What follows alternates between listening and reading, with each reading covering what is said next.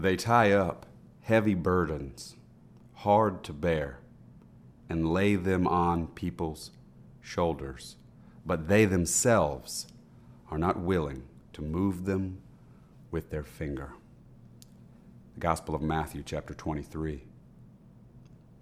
Beware of proud Bible teachers. Beware of proud pastors and speakers and authors. Beware of proud saints and their words and example. Arrogant elites, the pure ones. In their teaching, they pile on a load of duties which may all be good and righteous, but you are unable to move.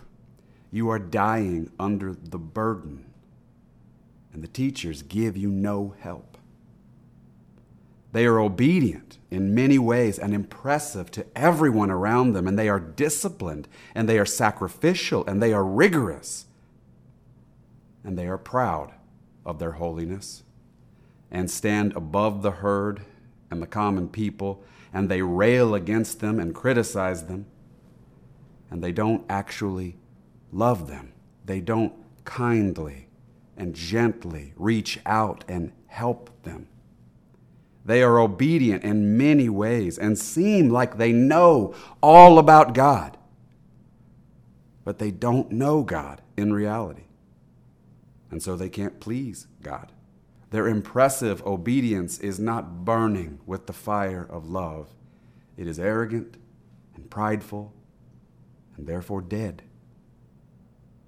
They teach obedience to God, but they teach a God who is not a loving father or a loving husband to his church.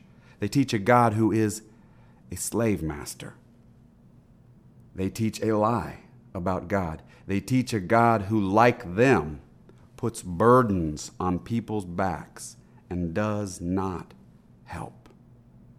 They themselves relate to God as slaves to a slave master, slaving away for him, and they expect blessing that they think the ignorant, undisciplined masses will never receive. And Jesus says to them, "For you travel across sea and land to make a single convert, and when he becomes a convert, you make him twice as much a child of hell as yourselves." When they win one person over to their way, their elite, pure way, they make him as arrogant and devoid of God's love as they are. Sometimes they make them worse.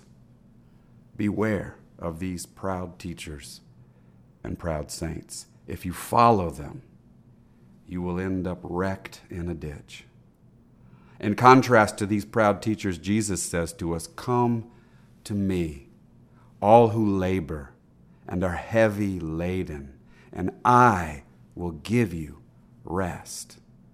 Jesus taught the daily forgiveness of God, the mercy of God for those struggling, the grace of God for real sinners.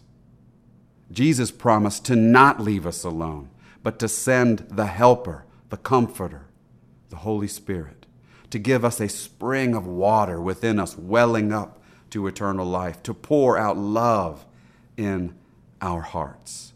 Jesus said, "If you remain in me and I in you, you will bear much fruit."